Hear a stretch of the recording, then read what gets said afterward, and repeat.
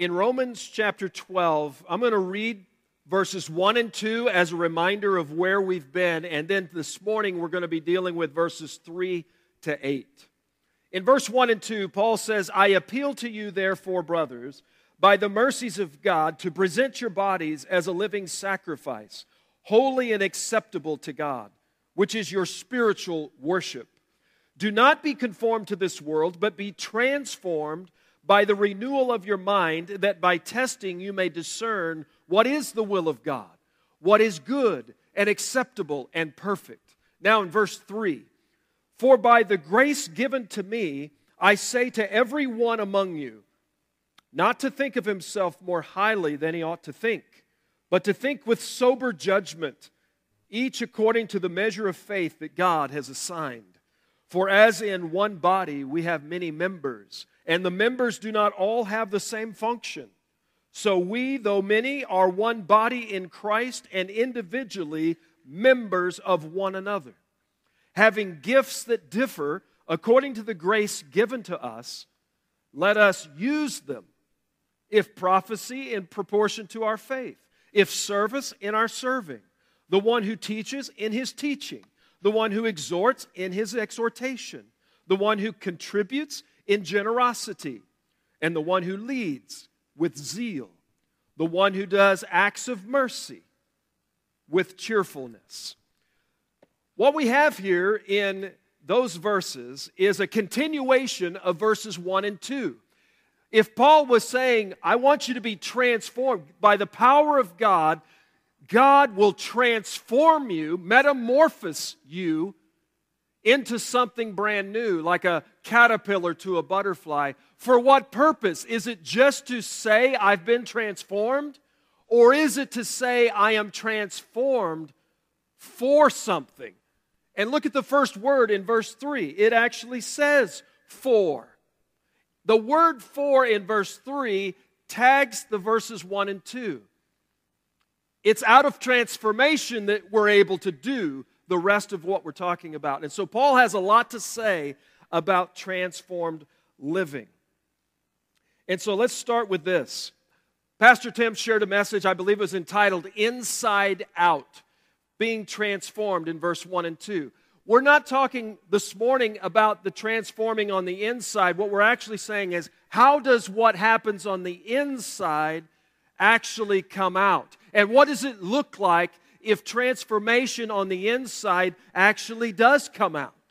What does it come out as? Well, Paul reminds us and tells us that it comes out in acts of service. It comes out in acts of worship. So you may be this morning caught up in a busy life, and if there's anything I hear on the streets and in my own life is, and I heard it this morning, not busy, but crazy busy.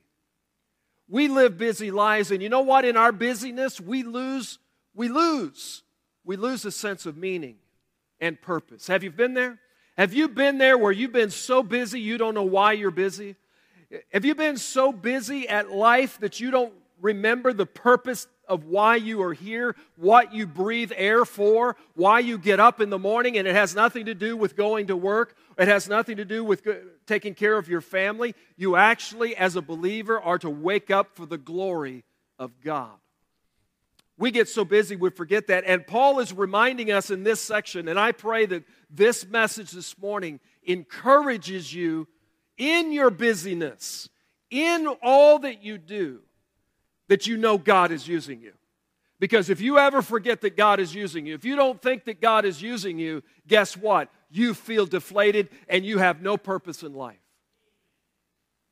We must know that God is using us.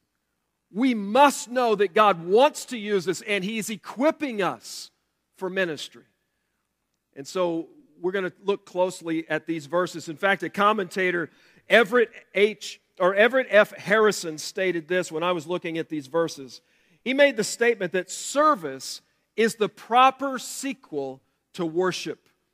Service is the proper sequel or the continuation of worship. And so that's what we're going to look at as we look. All right, here we go. There are three main points in these verses 3 to 8. The first point is this: transformation produces humility. Transformation produces, erupts humility. What do I mean by that? How you think about yourself, how you think about yourself in relationship to God and His church is critical. The point is in this verse 3.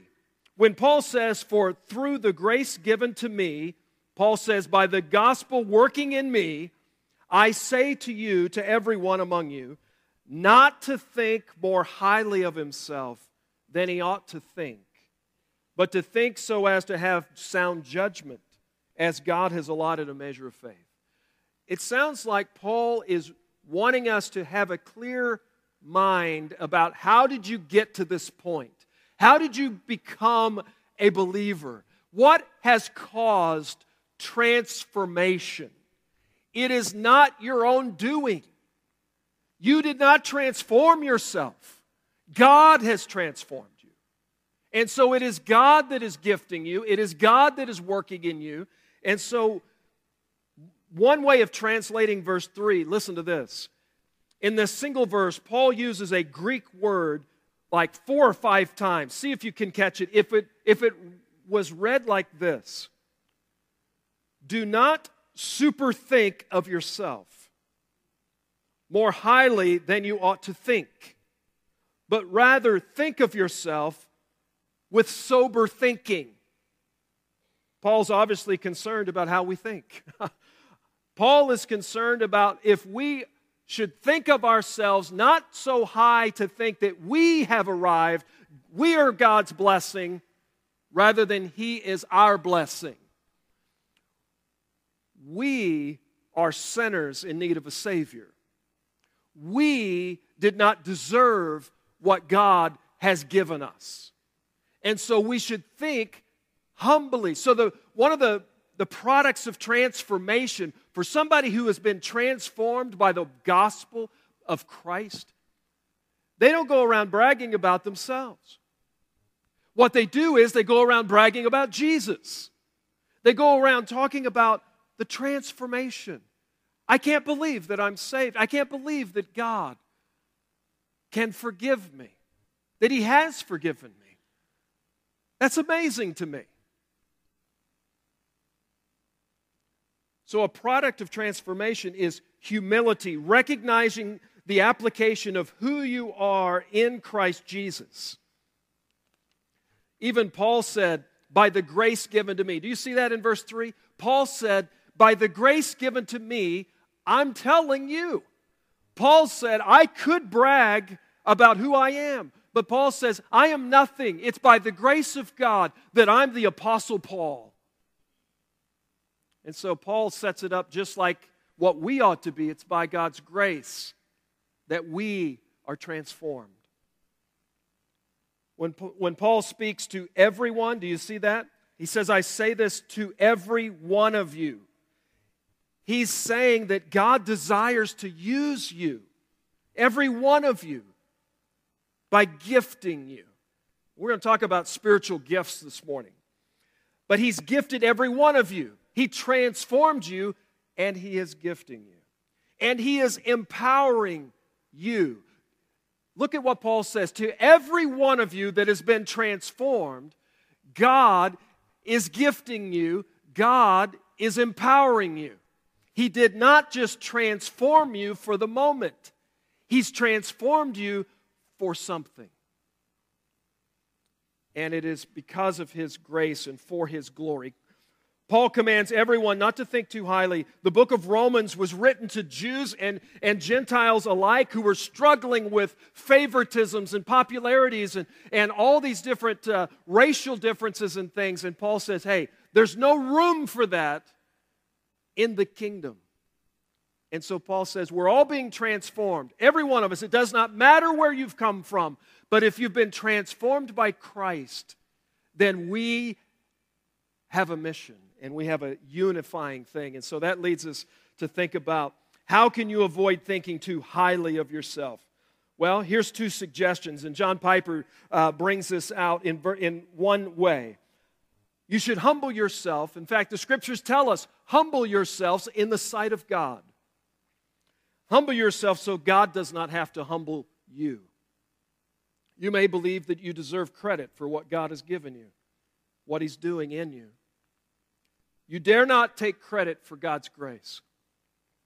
Neither saving grace or serving grace. If you're a teacher, if you're one of the leaders within the church, if you're a deacon, if you're part of a team, or you're a team leader here, or you're on a mission, don't ever take credit that you are all that God has been blessed by you.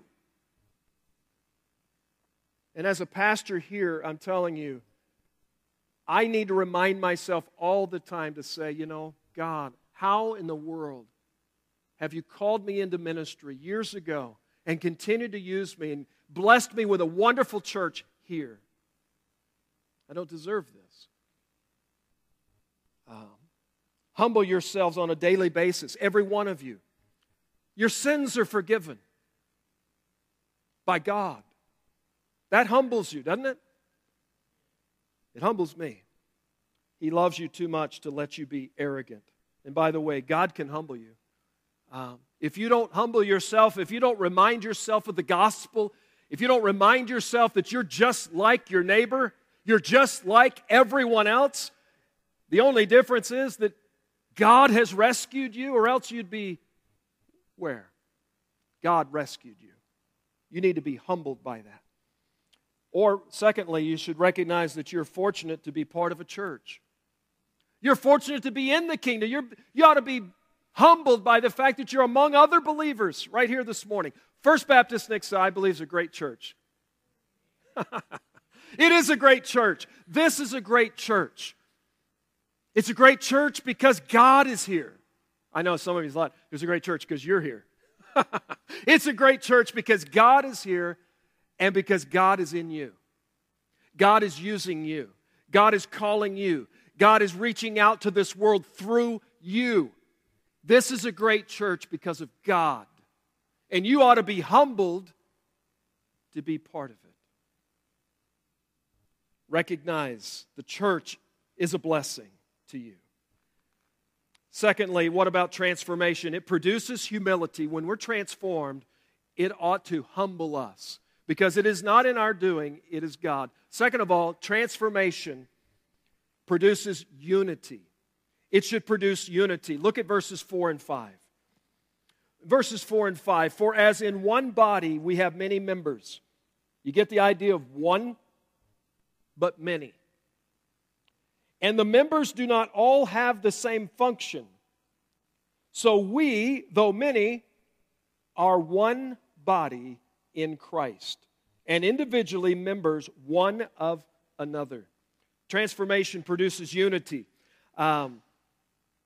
Paul's favorite description of the church, hands down above all else, is the body.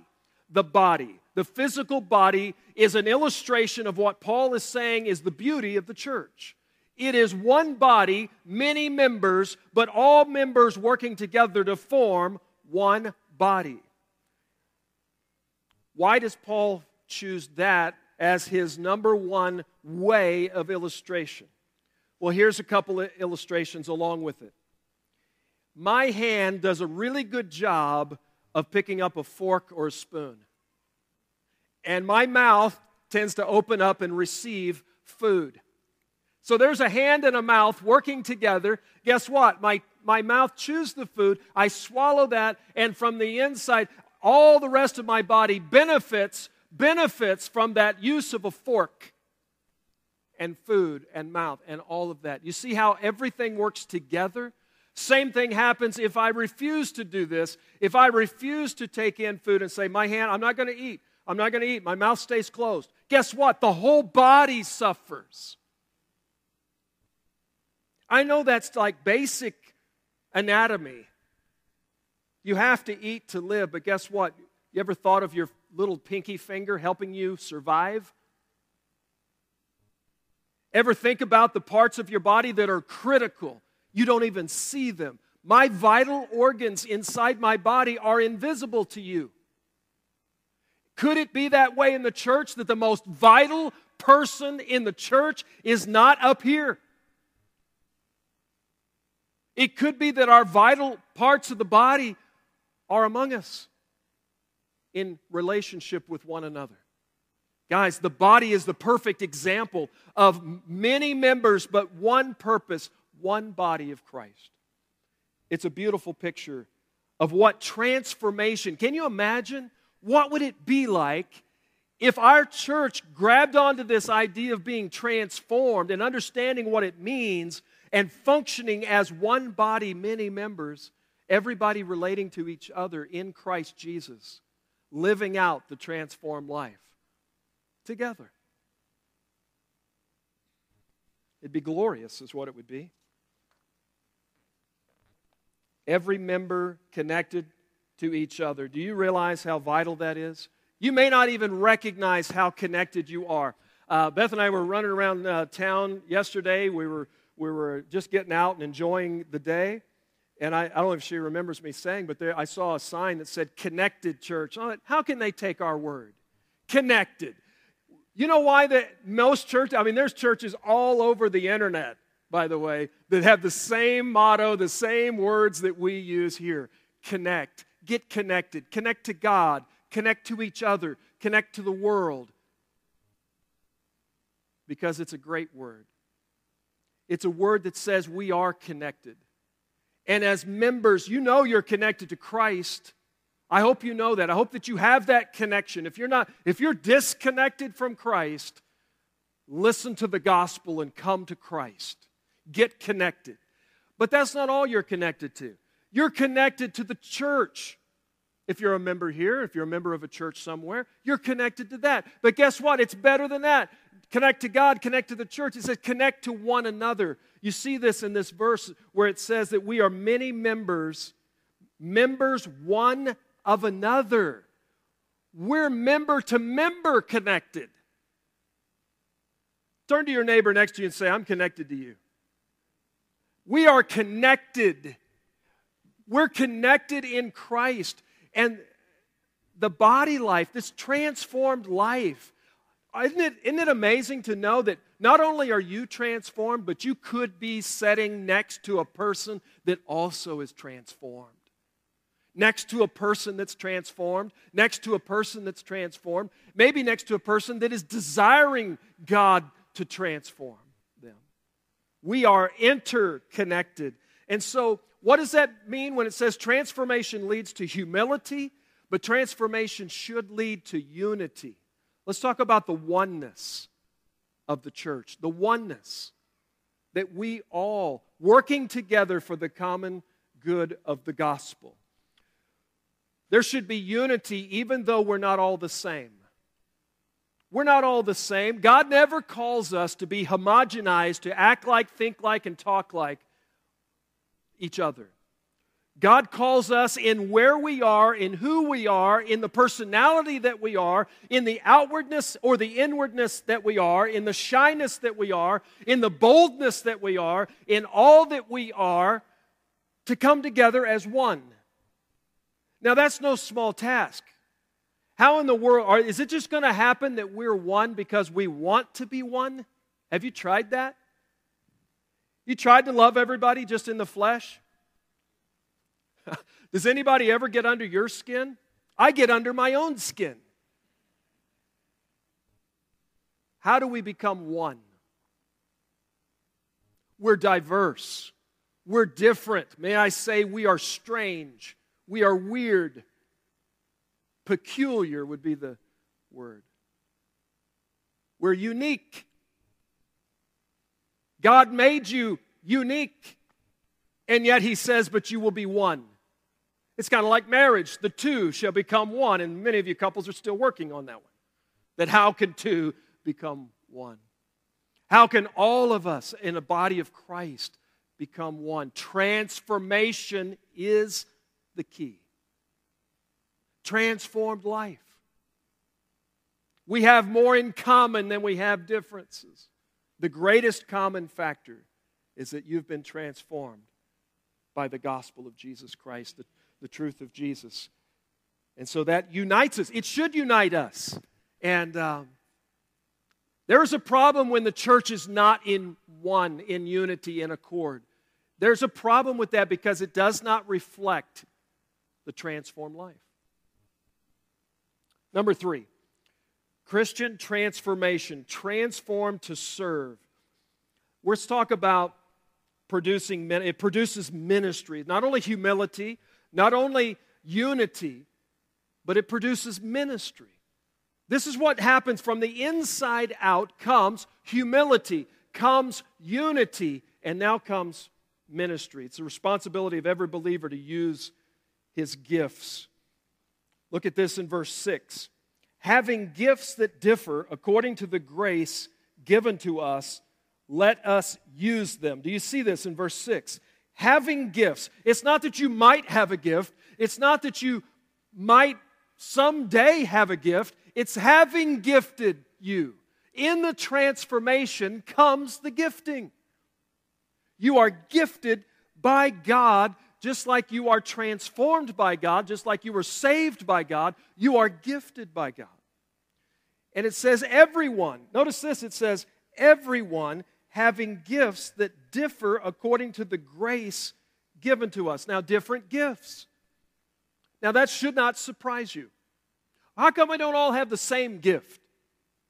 All right, how would that work? What if we all had the same gift? We would be so lacking in all the rest.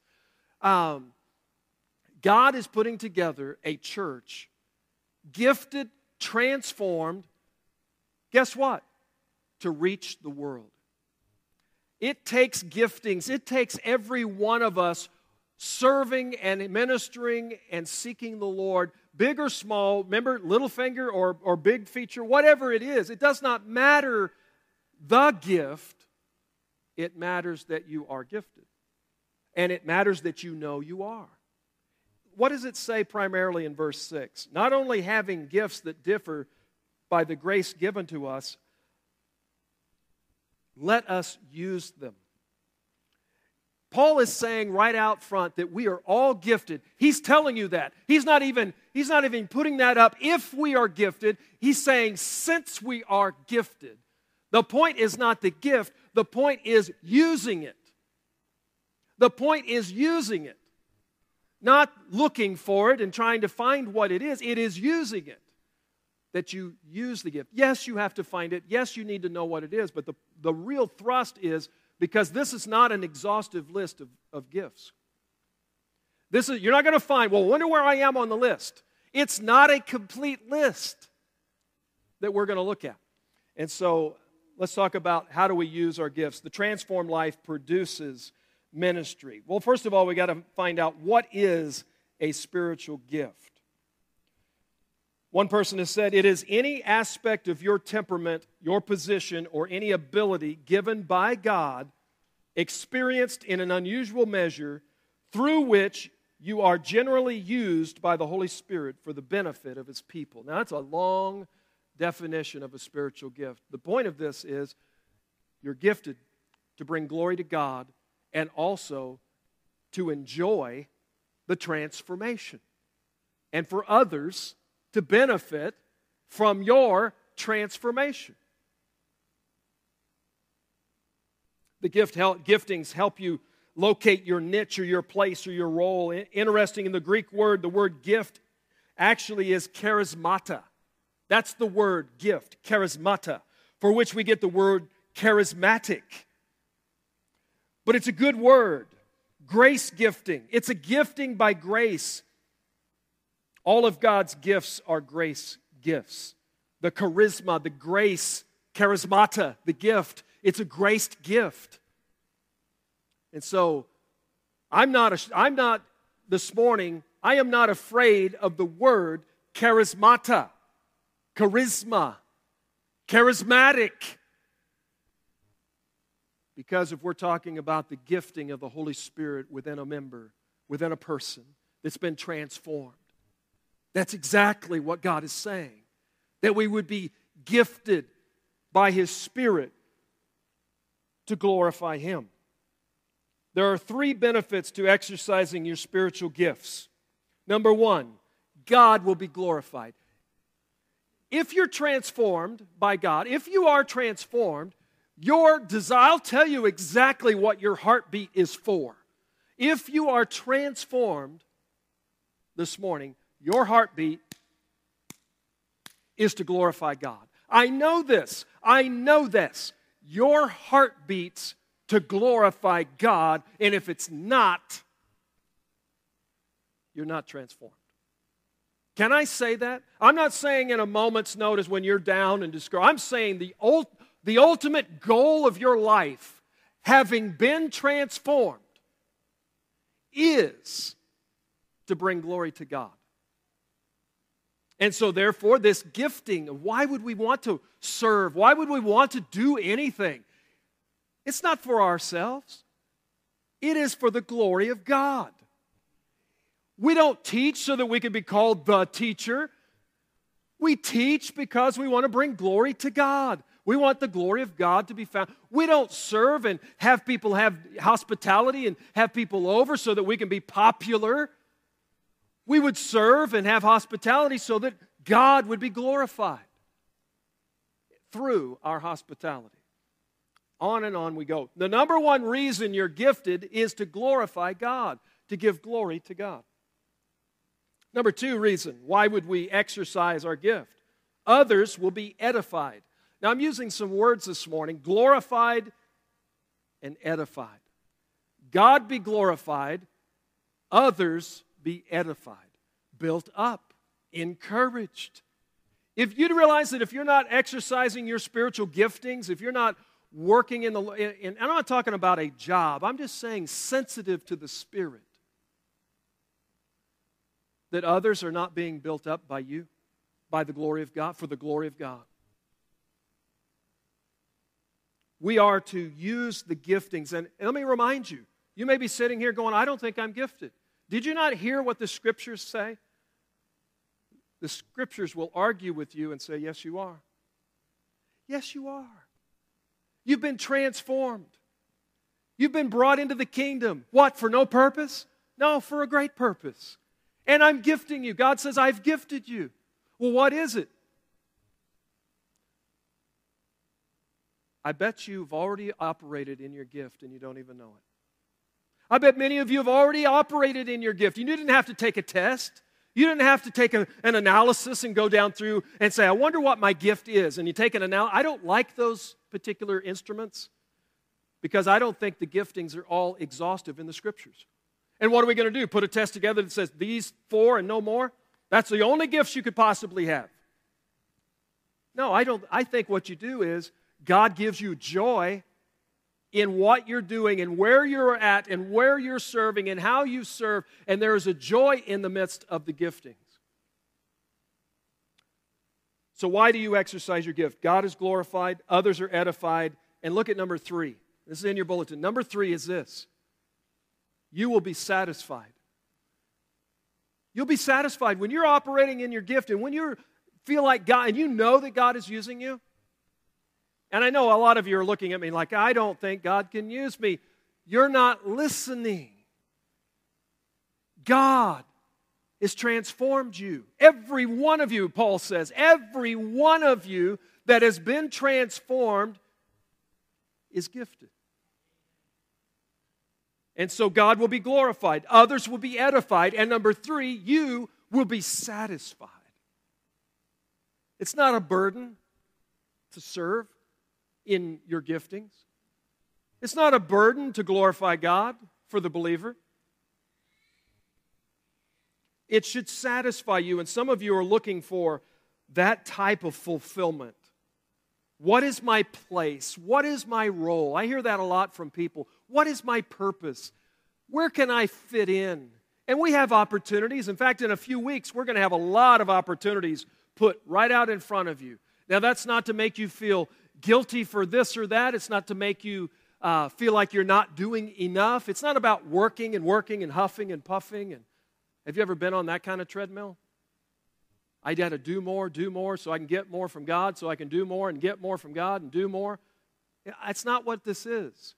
What this is, God has gifted you with your personality, with your love of Him, and your love for others, and your abilities, and your personality, and all of those things. God has gifted you for a purpose, and you can find that here. Every church gives you opportunities to serve in lots of ways.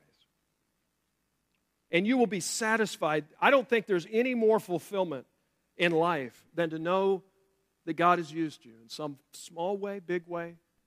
Any use by God is big.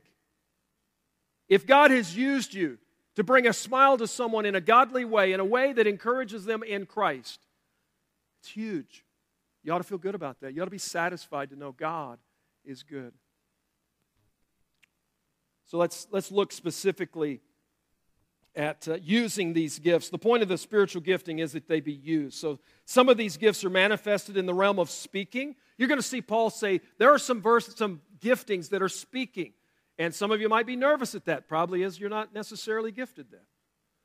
Some of you are like, I think that'd be something maybe God is working in me.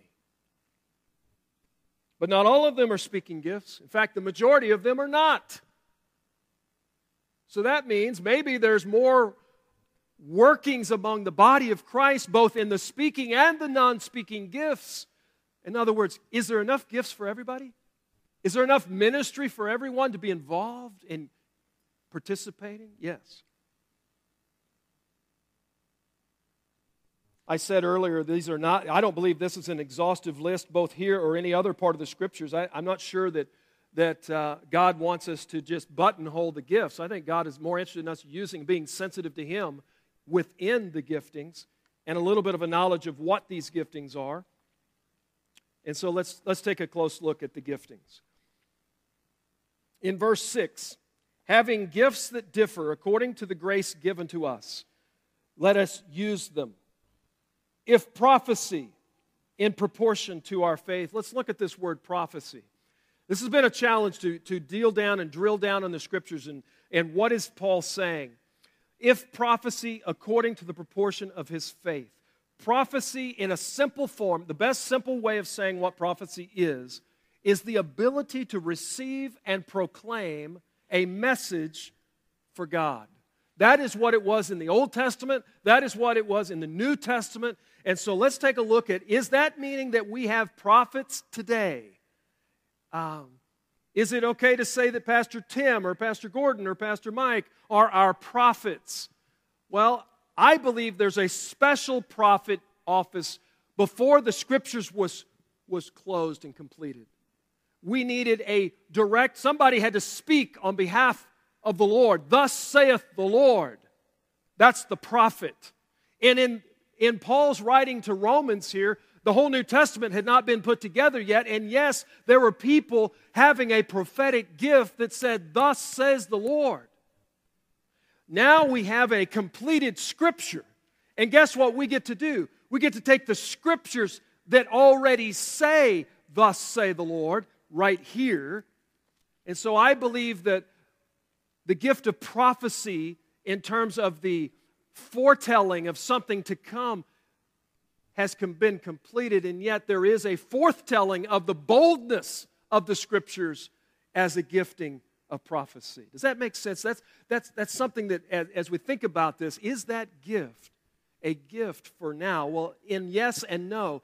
Not in the sense that you would have like an Isaiah and all the other prophets, but in the terms of prophecy proclaiming boldly the Word of God. Let's look at this other giftings. And by the way, Paul is saying in that gift of prophecy, he says in proportion to his faith. He's not talking about because he's saved. He's saying that God's going to give you the ability to work that gift. He's going to give you a measure of faith. Maybe your scripture says a measure of faith. That is enough faith to work that gift. And here it is. Paul is saying that they must use their prophetic gift to serve God and the church rather than themselves. He's not to speak beyond what God has revealed. Does that happen today? Do you see anybody speaking not about the Word, but some new word? That is not what God is saying. God is saying, this is my word, and a prophet will never, ever, within that gift, go beyond the Word. To go beyond the Word is to go where? away from God. So be careful, be warned. These giftings are not to do your own thing. These giftings are to do God's things through you. Through you. Number 2, first gift is the gift of prophecy. The second gift listed here, it says if you're going to serve in serving. You're going to use your gift in serving. Now, serving is an example of providing practical help to meet the needs of others. Having compassion, meeting of needs. I would remind you of Mark chapter 10, verse 45, where Jesus said, the Son of Man did not come to be served, but to serve. Jesus came as an example of what it looks like to serve people. And so if you're in that gifting of service, it can come out in lots of ways. Maybe in the workplace. You might not think you're doing much of anything, but I know many of you have said, I just try to be a light in my workplace. Yeah. Serving in the workplace. Serving up the gospel. Serving some way, somehow people know you love Jesus. Doesn't mean you're a preacher. Just simply means that you're a follower of Christ and you're serving. Maybe it's the meeting of needs. Some of you are so quick, so good. Your answer is yes before the question. Hey, could you help? Yes. Could you help? Yes. Could you help here? Yes. Hey, are you available? Somebody's moving. Do you have a yes, I'll be there. Gift of service. Do you see this? What about the gift of teaching? Teaching. He who teaches, let him teach. Teaching is to understand and communicate God's word in a clear and relevant manner. Clear and relevant manner. Teachers are faithful men and women who teach all age groups. In the church, yes. In homes, parents, yes. In homes with neighbors, with others, yes. Teachers, in the break room. You could be a teacher in the break room. That doesn't mean you have a book out and everybody has homework. It means that you're teaching. You're saying something with relevance. You're teaching. Teaching is causing others to learn, helping others learn. And teaching is one learner telling another learner. And so the gift of teaching is critical. A classroom with a gifted teacher. Think about it. If the giftings are there and the teachings are there, relevance is there, practicalities are there, it doesn't mean that the teacher is better than the student. It just simply means he's gifted by God. They're gifted by God. You've had conversations with people. Haven't you had conversations with people and you just go, wow, that really ministers to me. What I love, the fact that we're friends. And if I have a prayer partner, and many of you know B.J. Chapman. B.J. Chapman is not only a friend, but sometimes he drifts into teaching me. Because he's gifted as a teacher. You have taught people. Do you have any idea, those of you who have spoken the word, and if you're gifted in teaching, you have no idea the impact that you could have just by speaking in that gift. What about the fourth gift? This is a gift I believe Paul has, the gift of exhortation. You find it in verse 1. Paul says, I exhort you, I beg you to present your bodies. That's exhortation. Paul is using it. He who exhorts, let him exhort. And by the way, if you have the gift of teaching, teach. If you have just like this, if you have the gift of exhortation, what Paul is saying, whatever gift you have, use it. Use it. Don't put yourself and ask to be put on a pedestal. Just simply use your gift. Let God use you. By the way, not all gifted teachers have to have a classroom. Need to have a group of people in a room. Just think, I'm trying to help you think. By the way, everyone is gifted. Could be prophecy, could be serving, could be teaching, could be exhorting. Exhorting is to encourage, to comfort, to confront, or to instruct others. Exhortation focuses on the application of the truth to everyday life. And you ought to thank God if you've ever met an exhorter, if you've ever met somebody that has the gift of exhortation. You ought to go back around and thank them. Gift of exhortation goes like this. I don't think that's what God wants in you. What do you mean? Well, here's what I mean. Here's what God says, and here's what you're doing, and you're not doing what God says, so you need to change. And there's no arguing with a person that's gifted in exhortation. They are exhorting you with the truth. It's the truth. And if you argue with the truth, you're arguing against the Word. Now, I'm not saying that they're perfect. I'm just saying in their exhortation, they want you to come right with God. Get right with God.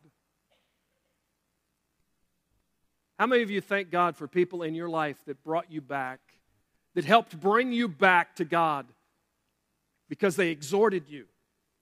Many of you have operated in that gift. You don't know why, you don't know how, but man, sometimes something happens and it builds up in you the truth of God. You will not let the truth be unsaid. You've got to speak the truth.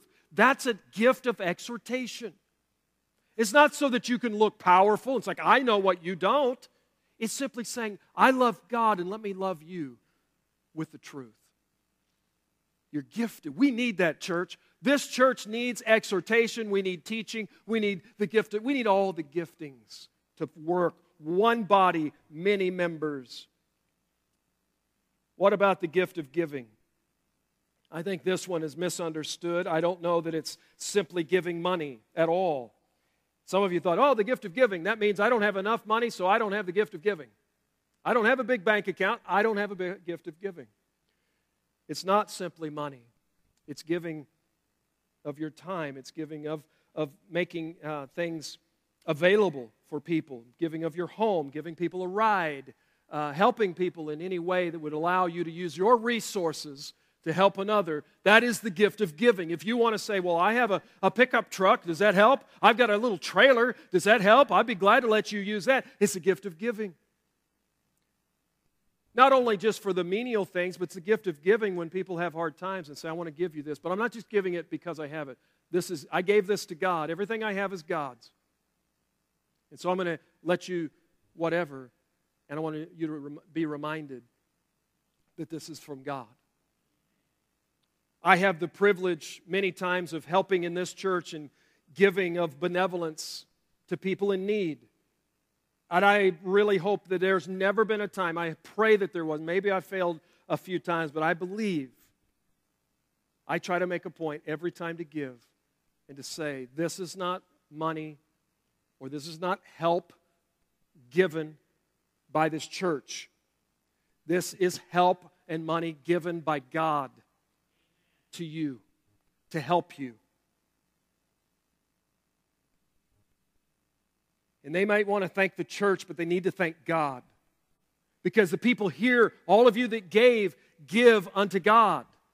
And so God is giving. And so the giving goes through the church. The giving goes through you. And so the gift of giving is critical. And really, the gift of giving is not that anyone should say, I give more than somebody else, or that it's because I feel good when I give. It's not about you feeling good. It's not about a guilt giving. I feel guilty if I don't give. You know, that is so lame. You need to give for the joy of God, and you need to give because to glorify God, to edify the person, and to be satisfied in your relationship with God. It has nothing to do with guilt. It has everything to do with gifting and ministry. What about this number 6? The sixth gift Paul lists here is the gift of leadership. He who leads, to lead with diligence. Or as it says in this translation, to lead with zeal, diligence. Well, why would the gift of leadership need to be tagged with diligence? Because sometimes if you have the gift of leadership, sometimes you tend to just rest in leadership and just say, God's gifted, and not use it to lead. The whole point of all these gifts is that you're using it. Not that you have a particular, it's that you're using what God has given you. Are you using what God has given you? And somebody's like, well, I don't think God has given me. The Scriptures say God has given you. Discover it, pray for it, get out and serve and minister, not in a guilt way. Please don't hear that these are job assignments. What Paul is saying is a transformed life produces ministry to others. It produces, and it's an act of worship. So the gift of leadership. Leadership is to motivate, coordinate, oversee others in ministry. Leaders are called to exercise diligence and zeal in their leadership. And so they have to be watchful that they're not just simply wanting others to do so they can sit back and do nothing. That's not a leader. A leader is somebody that comes alongside, helps others and say, let's go, let's together, let's do something. Lastly, Paul says a gift is possibly the gift of mercy. The one who does acts of mercy, may he do them cheerfully, with cheerfulness. Mercy is to perceive people's hurts and gently and lovingly console them, love them. To show mercy is to care for anybody who is in need or in distress. Have mercy upon them, or the disabled, or the sick, or the dying. Mercy is not to be shown reluctantly, or by any means it should not be patronizing. Can you see how these gifts can go wrong? I have the gift of mercy. I'm going to show mercy upon you because I am so high and lifted up. I will have mercy upon you because you're so lowly and I am so gifted. That is so wrong. Don't patronize somebody who's struggling.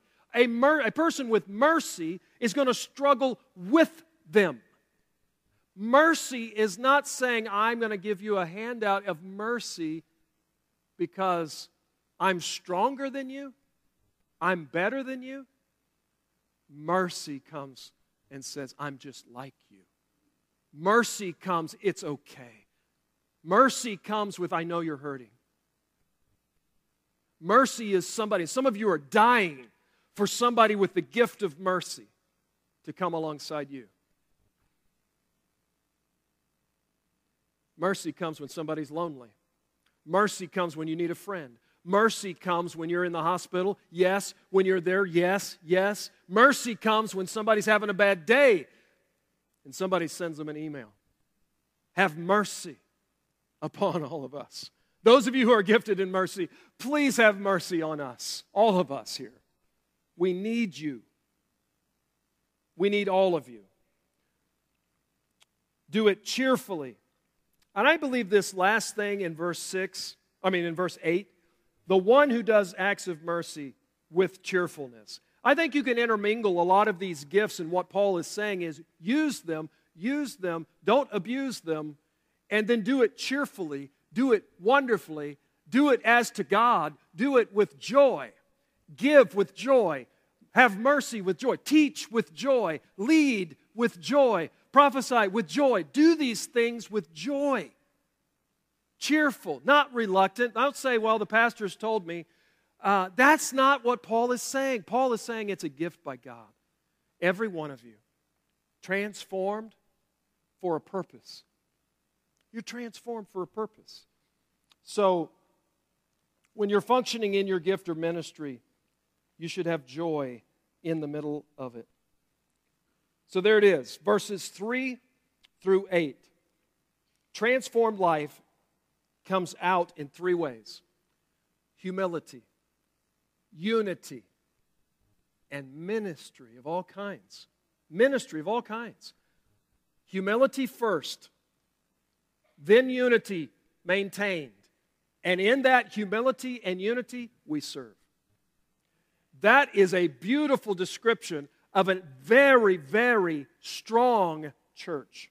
A church that understands who we are in Christ, how we are many members but we're one, and how we're all gifted and we're all just seeking to glorify God in whatever ministries. There's no greater gifts than others. We're all just the body of Christ. That is a wonderful, wonderful thing. So let's conclude with some challenges. Here's the challenges. Ask the Lord to reveal to you His gift. It's a gift of grace. What does that mean? It's a gift of grace. It means you can't manufacture it. You can't say, well, I'm going to go study up how to serve. You don't. The giftings of God are given They're given by grace. And how you can express them. Ask God to show you what He has gifted you for in order to strengthen the body of Christ. Right here, First Baptist Nixa. What part can you serve and in a role here? And not only here, if you're part of another, if you're visiting with us today and you're part of a church, how can you serve there? What is your giftings? Before that, you need to practice Romans 12:1 and 2. Don't be conformed to the world, but be transformed. Make sure you're transformed. And be a living sacrifice. Here's 3 things you can do. I want to ask you, challenge you with. Do you realize who you are in Christ Jesus? Do not think more highly than you ought to think. Do you realize that God has rescued you out of darkness and into light? Every one of us that's been transformed, every one of us, we know God has rescued us. And we're full of a church of people. You're sitting next to people who've been transformed. They've been brought out. And so we need to always know where we came from. We came out of sin into righteousness. Do you realize your interconnectedness to one another in the body? Do you realize you're connected to one another? Are you working to unify, or are you saying, well, we could do this, and I don't care who does what, I don't like what they do, and I don't like what they do? If you're picking apart the church, then you're not doing what Paul is telling us to do, that we're one body, many members. Diverse unity. Diverse unity. Yes, diverse, but yes, unity. Are you producing unity? Are you helping unity happen? And then finally, what spiritual giftings, strengths have been given to you by the Lord? And again, if you don't know that, if you're unsure, just continue to ask the Lord for that. Don't stress over it. God doesn't want you to stress over that. Do you think God wants you to wring your hands and sweat bullets over, I don't know my gifting, and God, why don't you show me my gifting? What are you holding out on me? God's not holding out on you. Rest in Him, trust Him, and use the giftings and ask God, knowing He's gifted you, to step out in faith and love people. And you'll find that gift will follow, will right be with you. The gift will be there. What spiritual gifting and strengths have been given to you by the Lord? How can you best give those away? Hopefully up on screen. Yeah, you see this? How are you serving the body by the grace of His gifting? The second thing I didn't put on the screen is, how can you best give the gift away? Give it away. Everything. If you teach, then teach. If you encourage, then encourage. If it's this, then do it. Give it away. Give it away. Don't just know it. Give it.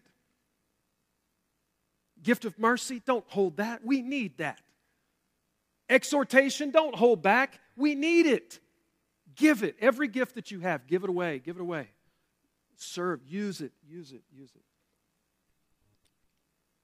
This series that we're in a series called Transformation, Inside Out. What I've shared with you this morning is my small part of taking verse 3 to verse 8, and it's talking about all those things of the inside transformation.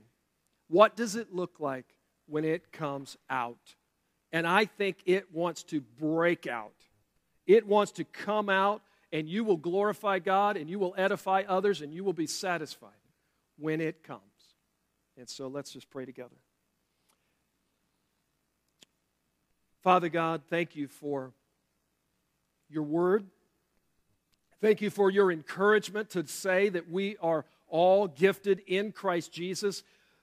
When we are transformed, when we are adopted by you into your family, we are given a gift or gifts for the building up of the body of Christ.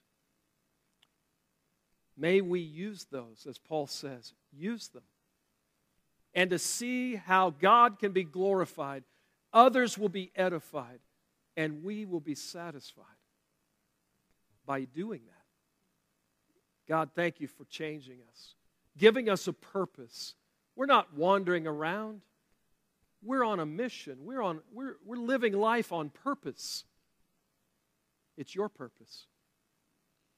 So God, show us where we fit, how we fit, what we are to do, all the giftings, Lord.